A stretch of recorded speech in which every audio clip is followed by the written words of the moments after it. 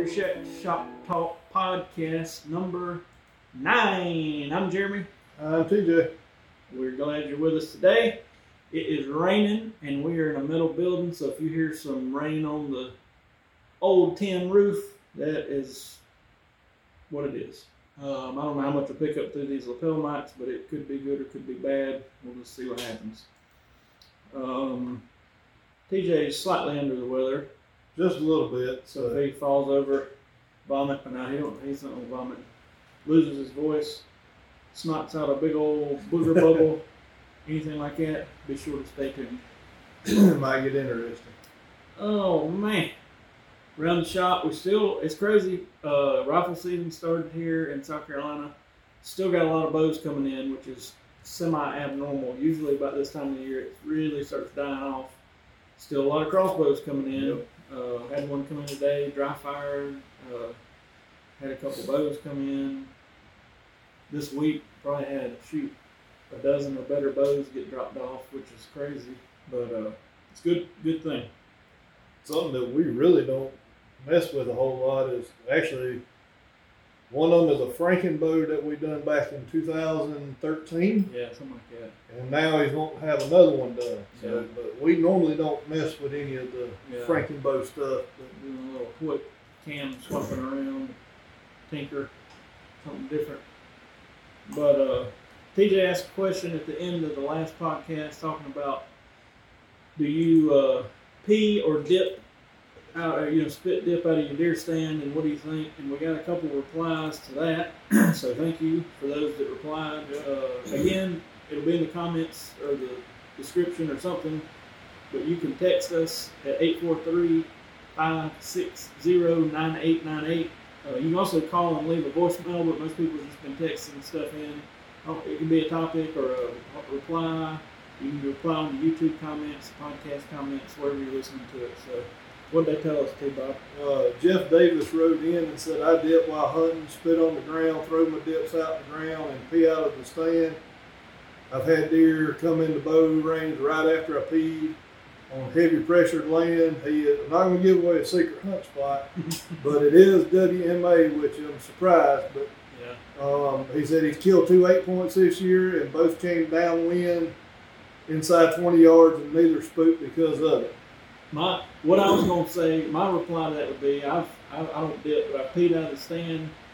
If I was hunting somewhere where I knew there was like a house of a deer and I was kind of worried about it, I probably wouldn't, you know what I mean? But for the most part, I peed out of the stand and shot deer the same day type of deal. So, but I guess it's according to if you're hunting around houses or, if you're out in the middle of nowhere where deer are not really used to any sort of noise or weird smell, I would imagine maybe that's different. But I've never had I've got home, had on blue jeans, and ran out and jumped in the stand in blue jeans and killed deer.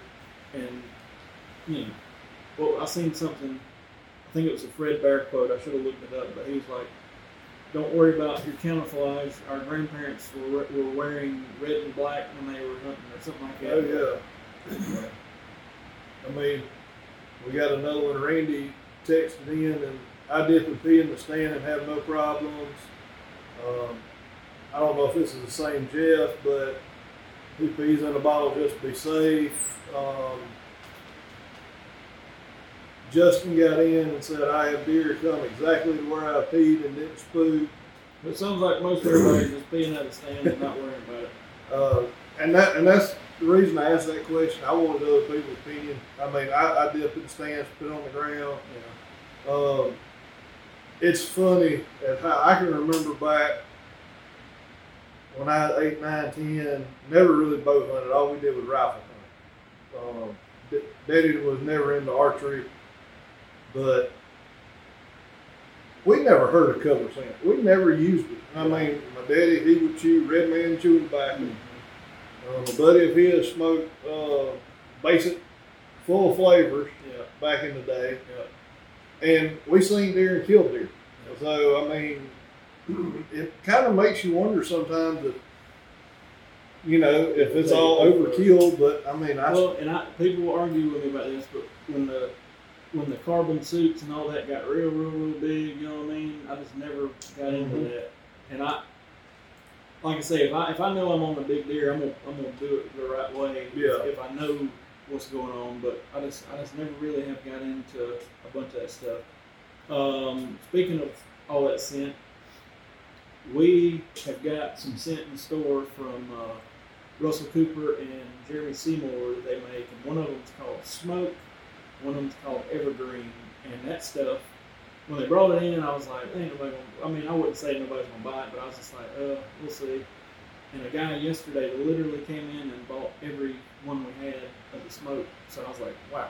So, and I'm seeing on Facebook the following it has locally, and people are going crazy about it. But pretty much it's, the Evergreen is more of a tree type of scent, but the Smoke smells like a fire or smoke or whatever, and I guess it does a heck of a job at a cover scent. But I've been impressed recently with how many people came in asking about that stuff. The only, I don't know, that'd be a whole podcast talking about scents and stuff. Yep. Maybe we'll save that one for whenever. We got some cool people going to be on the podcast. I think we got, and of course stuff changes, but for about the next 3 weeks, I think we got some people lined up to be on here, and we got somebody I guess going to call in and all this stuff, so that'll be pretty neat in the next few weeks. I was talking to a guy in the shop a while ago about let-off preferences on the bow. I thought it'd be something good to talk about. Actually, you still got stuff. Let's talk about that, and then we'll come back to me. We've got, I have one guy, don't have a name. Do you use cover scent or just deer urine? So I'm guessing, me personally, I was gonna ask this at the end of this podcast. How many people use like a deer lure, like a doe and estrus, or? Let's wait and talk about it next week. Yeah. And we'll come back to that in the very end. But has the rut started in South Carolina? From what I'm seeing, slowly, yes. Yeah. It sucks. I got a picture from my sister this morning with a 185-pound pinpoint, I think it was. Man. I've seen, well, what was it? A week and a half ago, it went from 95-degree days down to now we're 70-degree days, thank God, and 40-degree nights, and the deer are moving, and they're starting to chase a good bit. I've seen some big deer being killed, so I think now, for about the next month, is probably prime time around here. And the guy didn't leave his name, but it's 864 texture. Can I have a setup that works for hunting, 3D, indoor, and field? What would be a good setup? Man, yeah. You want to do it all on one boat? That would be a definite yes. My suggestion would be to get like a 35-inch bow, 33 to a 35-inch bow. I'm just going to throw a bow name out there, but I'm not saying you got to get this bow. The Prime CT5 is a good length, 35 inches, good speed, all that stuff. And if you were to put, say, if you really wanted to kind of meet in the middle, if you put, I'm just throwing, you don't have to do this exact setup, because I know people, y'all don't even get to see it. Maybe we should have a podcast just about people that, stuff we've heard from people. Y'all hate XYZ bow company. Why do you? We don't. We really don't. There's no bow company we hate. People, we put our opinion out, and then people will take it the wrong way. But anyway, a CT5 with a spot hog, maybe a Fast Eddie XL sight. You could shoot out to 100 yards or more, and then you could shoot a regular old carbon arrow, anything you very well please. And then it's according to, like, if you're going to shoot a bow hunter setup, you could have a front bar and a side bar, but a short one. You know, like a 10-inch front and an 8-inch side. You could even just take the side off while you're hunting if you didn't go full with it. Or you could have a front and a side bar like that, and then have an extra 28 or 30-incher you put on when you shot tournaments. And there's 100 things you could do. But yeah, definitely, you can shoot all of the above. A lot of people have a bow and then they'll hunt with it, and then they'll just make minor changes. You know what I mean? They'll swap the sight out, leave the rest on it, maybe change arrows. You know, from January till August, they'll shoot it that way, and then they'll gear up for deer season and go back to a regular size or micro carbon arrow and that type of thing. But yeah, 100% you can use the same bow and do everything. And there's also bow hunter classes and everything. So I mean, technically you could take an old bow with a 3-pin sight and hunting arrows and shoot it all. It's just according to how advanced you want to get into it. Well, plus, you know, they could, if they didn't want to go the spot hog route, you know, you could go Oh Lord, there's 1,000 ways. Yeah. You could go excel. kind of like gold, Yep. a million good sight colors. And if you know, if you run 2 different size Archeryshack, let's say you run let's just say you got it rigged up at 65 pounds and you're running a Black Eagle Challenger for 3D and you running a Black Eagle Outlaw or a Renegade or something like that, you know, like on an Excel, you could actually put a tape on both sides. True. You know, put your like make your main tape on the inside of your sight, your hunting tape, and then on the outside, on the other side, which where your yardage mark, you could run your fat arrow mark right there. Really never have to. As long as Chain. as long as both flew decent. Yeah. Like that time we went to sand dune, I shooting fat arrows for 3D, and I didn't really want to set up a bunch of stuff, so I just got some smaller arrows. Luckily, they bullet hole out of my bow too. And I put that sight tape on the other side, and we shot field, and I shot the little arrows with that sight tape, and then literally just swapped out arrows and shot 3D, and it worked out good. But anything else they can ask? I think that's it. Besides the one that we'll wait till the end. But that, I mean, that's a good question. Oh yeah. About, you know, because I was going to ask that at the end. Yeah. So whoever texts us in, give us another week, and we'll have you some answers on that one or some suggestions. I was talking to a guy earlier about the let off on bows, and the reason we were talking about it is Bear just came out with their new Echo Cam system that's 90% let off. It is really raining. Hopefully y'all don't hear all this, but if you do, I am sorry. But here I got the Bear book here. Just looking at it. The new cam system, you can set it on 75, 80, 85, or 90% let off, so that's pretty cool. But anyway, he was saying, why would anybody not want 90% let off? And I was just briefly talking about it. But so recently, really Elite was the first one that everybody's like, wow, this is a lot of let off, I think. But for hunting, a lot of let off is good, but you also got to watch your form. Me and TJ both got bows the other year, and they had the option of going to 90% let off, and we played with it, and I noticed the more let off I had, the sloppier my lefts and rights got, because I could give up on my form a little bit. But then you got the whole thing of, you might have to hold it back a while on the Treestand, so 90% let off is probably good for that. But I just think the more let off, the better your form better be, you know, because the slightest little bit of torque or whatever, and that air is, you know, you're going to have some variance in it. And at the same time, when I think back to how many times I've had to hold a bow for a long time for a deer, there's not that many, you know what I mean? Most of the time, the shot gets ready, I draw back. There might be a little bit of time kind of getting ready for the right shot, but it's not like I'm holding it back for 4 minutes trying to do something, you know, it's just, it don't happen. But I do think 90% let off is nice for most hunters. Yeah. And you have to be watch out. I mean, you have to also watch out. Check your local rules and regulations if you're listening to us outside of upstate. Yeah. I do know there are some states that you can't shoot 90%. Yeah. It's got to be 80%, I believe. That's the same thing with broadheads. I've had people say, hey, I went out this outfitter out wherever, like on an elk hunt or moose or whatever they went to, and had mechanicals, and they told them, this ain't going to happen. You're going to shoot some fixed blades. And I was like, Yeah.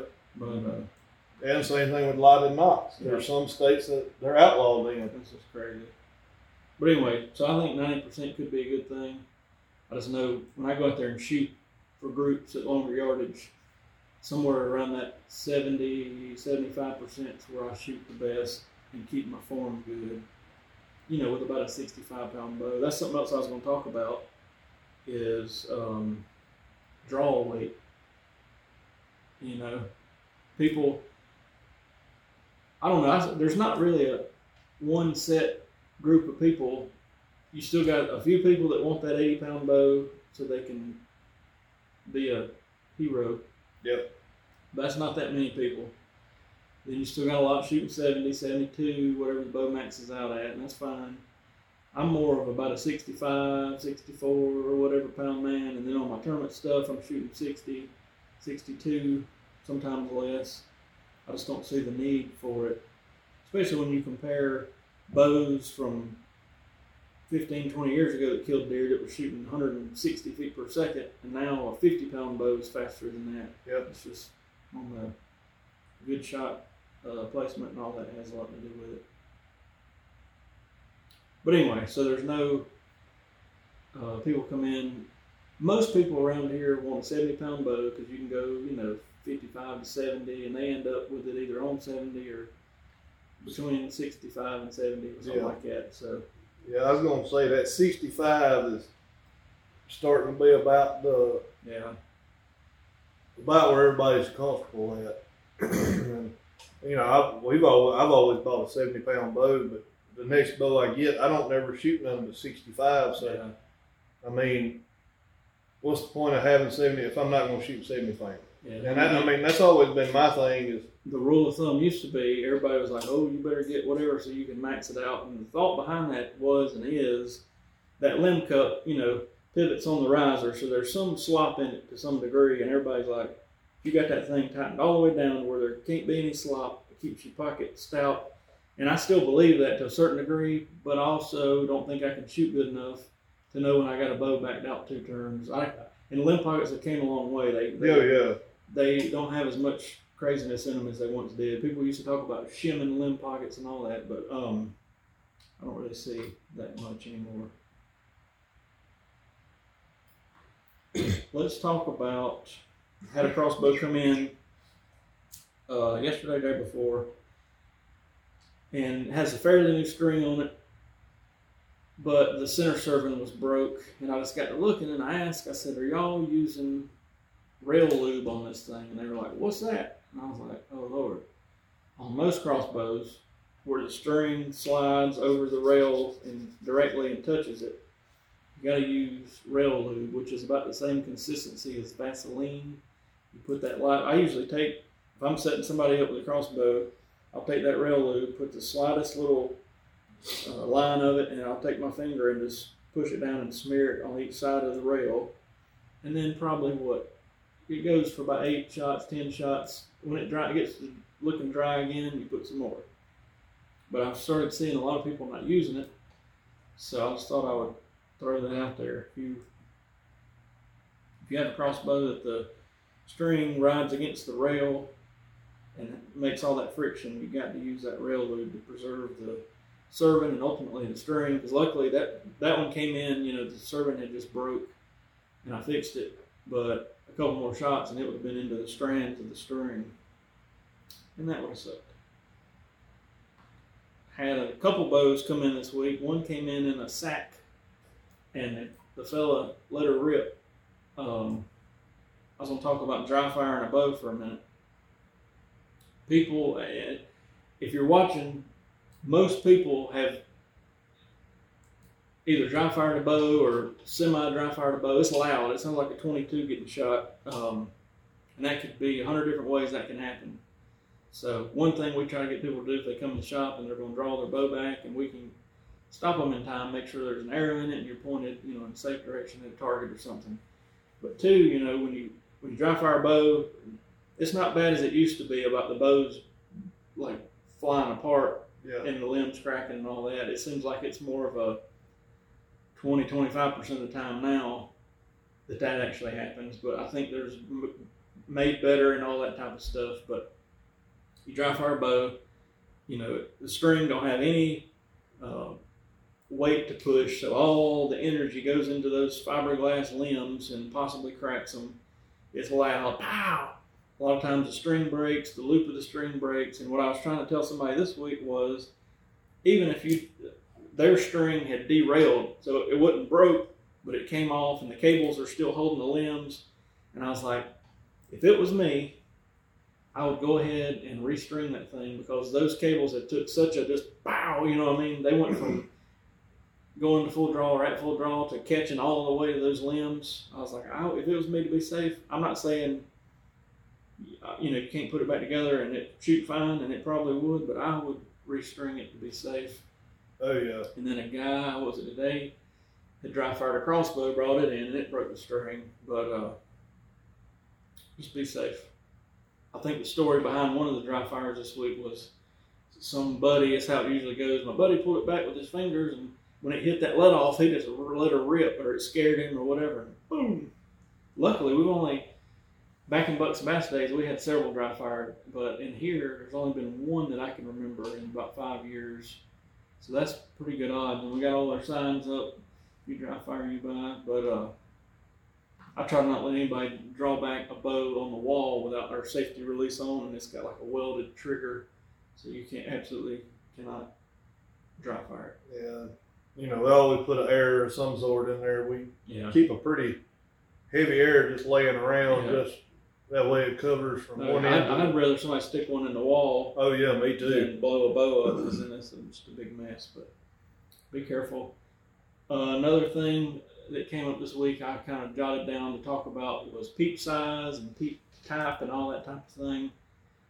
We still get a lot of people come in with the rubber tubing peeps, and mostly they come on the package bows, the lower end package bows, where the strings are kind of junk, and if you put a regular peep in there, it's going to keep turning and that type of thing. See a lot of the rubber tubing peeps, and yeah, they do work, but you better watch that rubber tubing, because it'll dry rot, it'll slide off the peep and pop you upside the head. And, that ain't a fun feeling. No, I've had that happen before. And then you peep sideways. But my favorite peep is, in general, I shoot about a 3/16 peep for hunting. When I get bigger than the 3/16 peep, I have to pay a good bit of attention to, is my pin truly in the center of that hole, or am I just anchoring every time and it's maybe a little low, a little high? But when I get smaller than 3/16 peep, it's like I'll shoot an 8 for target, and that's fine, but I don't know if I want to shoot that small for hunting. But we get people come in wanting like a 5/16 peep. That is huge, and yeah, you can absolutely see through it, but I don't think people put a whole lot of thought into, putting that pin on the target. It's just as important to make sure that pin is dead center of that peep. So, I don't know, everybody's got preferences. There's glow peeps now that are pretty neat. They glow in the dark, and then there's crosshair peeps, and there's that one that has the little, almost looks like a handgun front sight coming up that you're supposed to set somebody brought one of them in. It was kind of weird, but ain't you supposed to put it like right on top of it, or right on? Yeah. No, they're starting to get, some of them are getting a little too far out there. I know there's one peep sight that just had come out that is going to be a nightmare to install. I remember you showed me. You showed me. So I just don't know if we would attempt to sell one of those or not. Yeah. It's a good concept, but it ain't. They call it like a no-tie peep or something like that. But it's not the one that's been out, because it looked. I actually played with them. The sawtooth is the tooth of the air or something. Sawtooth, yeah, it looks pretty slick, and I put one in, or actually I put a couple in, and it's not that one. It's some new device, but you gotta like the string crosses and then crosses back above it, and it's just I don't know. Yeah, it's. Another thing I was talking to somebody about was string wax and how often to wax a string. And I was telling them, first of all, you don't put wax on the serving, which is the stuff wrapped around the string, like where your knot clips on and where it goes around the cams and all that. It's, you put that around the cams, it's just going to gunk it up and make a big mess. But where the fibers are at, what I tell people is to rub it on there pretty good. And at least take your hand and rub up and down on it, and it'll heat it up and kind of get it into that string. Sometimes you can take a piece of string and wrap around it and kind of peel off that old nasty wax and put fresh on there and make everything look better. But probably, it's according to how much you shoot. There's no exactly correct answer, because some people are like, waxing every time you shoot, that's a bit much, you know what I mean? I think about every 150, 250 shots. I mean, that's a good bit of shooting. Yeah, but honestly, I just kind of, when I see mine, not fraying up, but you can just tell it looks dry. You know what I mean? I don't know how to describe it. I'll just hit it with some wax and get it looking good. String life was another thing I was talking to a guy about, and that I was telling him, I was like, like on my tournament bow that I shoot a lot, I'm gonna change it out every year unless I have a problem like the peep cuts the string. I've had that happen before with, I remember, I forget what peep had just came out back in the early 2000s, and I popped it in there and it cut the string and it was a mess. But I mean, it didn't blow up, it just cut like 3 strands, so I had to swap it out. But in general, on my stuff, I switch out my tournament strings every year, and my hunting bow, I would switch them out every 2 years. Mm-hmm. But that's with a fair amount of shooting. I'm not saying a guy that pulls it out of the closet, once and hunts with it couldn't go a couple, 3, maybe 4 years. I mean, they come in all the time. It's been on there for a long time, and they look good, but you just got to wonder, they've been sitting there with pressure on them and they're dried out. It's probably not a good thing. So I wouldn't go much more than that. I think the oldest string that I have documented that a guy had on one was an old Browning bow, wood limbs, and he said this string's never been changed, and I didn't even want to be around it. It looked like it was about to blow, but he said it had been on there since like the late 70s or something. But he also said, literally, I pulled it out, I may not even shoot it, go hunting with it, and I was like, if you'd have shot at a deer with it, it'd have probably killed you and the deer, but anyway. So that's the string wax. We can go on. I remember last year a guy come in, and if I remember right, he had the 3-way bead. Mm-hmm. And I would about bet there wasn't but 3 strands of that string holding on that peep sight. And we told him, dude, you need to replace this string and cable big time. I said, and then he's like, it's still, I done shot it 4 or 5. I done shot it. He said, it shoots good and everything. I'm like, dude, you don't realize, I said, this string is about to blow. And I said, it's going to be bad. And I can't remember what we had to do to it, but I kept telling him, I said, dude, you need a string. I said, it's not an issue it's an issue of safety right now. Yeah. I said, and so he's like, well, here, draw it back or something. I was like, dude, I said, I ain't drawing your bow back for nothing. I said, occasionally, and that don't happen much, but I've had that before, and people look at me like I'm crazy, and I'm like, I'll put it over here on the draw board, but if that thing blows up, I ain't going to be holding it. I've had a couple, I remember, I'll cut into your story real quick. I had a guy come into Bucks and Bass, had a Matthews SQ2, and dummy me, I didn't even look over the string situation. He just handed it to me and said, man, there's a creaking coming out of this thing. And I pulled that thing back, and no joke, right as it was letting off where you're holding the most weight, the cable loop broke. Pow! And I punched myself in the mouth, and all I did was I wiped my mouth or whatever, and my hand was covered in blood. I couldn't feel my teeth. My nose was bleeding. I mean, it was bad. So I was like shaking and stunned, like, what just happened? And I remember the guy reached over the counter and kind of hit me on the shoulder. He's like, buddy, you all right? And the string on my left arm, one of them had half wrapped around my arm and had tore into my arm. The limb had hit me in the leg. I mean, it was just a complete explosion. So I run back to the bathroom and pull up my gums, and my teeth are bleeding, and I'm worried I done knocked out my teeth, and because they're hurting, numb. My nose is bleeding. My arm is literally just like black and blue, and there's a big gash in it, and I was like, oh my God. So I cleaned myself up or whatever and went back up there, and I was like, what in the world did you just hand me? And he's like, well, I ain't changed the strings in a long time, but it's been creaking. And it was my fault. I should have looked over but he just handed it to me and said, listen to this, and I snatched it back, and boom. But anyway, that was something I'll never forget. That was the worst explosion I've ever been in the middle of, and it was no fun, and it hurt. And I'm talking my gums and arm and all was messed up for 2 weeks after that or more. That's why today, after that incident, we if anybody comes in with a crack or a creak, the first thing we do is look at string cables and limbs before we even. Well, and it's the beauty of having the draw board. We got it where we can back up from it a little bit. Yeah. Let it blow, but we ain't gonna be holding it,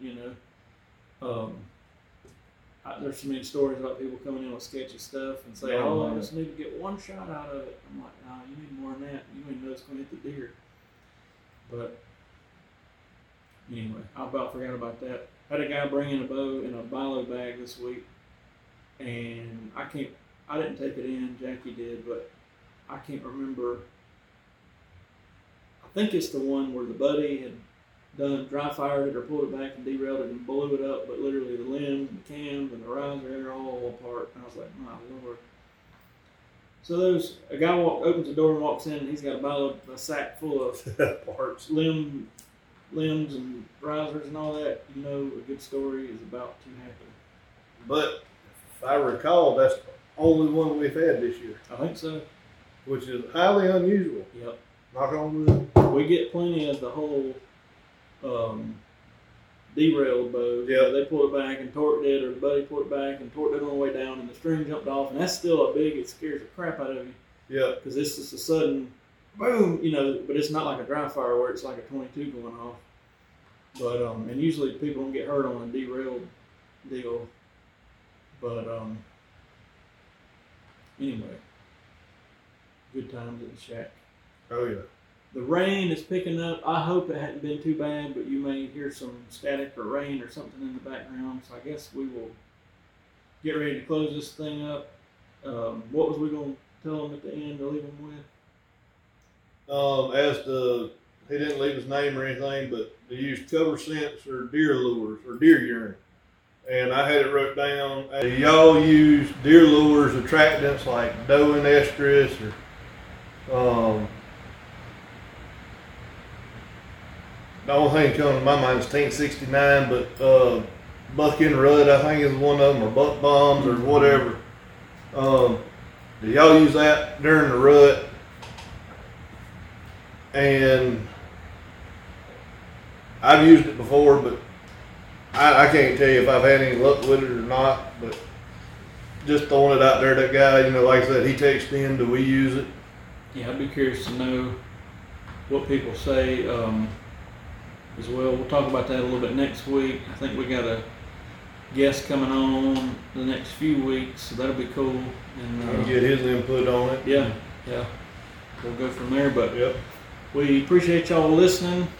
Sorry about the possible rain. I'll know after I listen to it what it sounds like, but bear with us if you hear all that mess. But we'll talk to y'all next week and have some guests on, and y'all keep on texting and commenting and let us know what we can talk about. See y'all later. See y'all next time.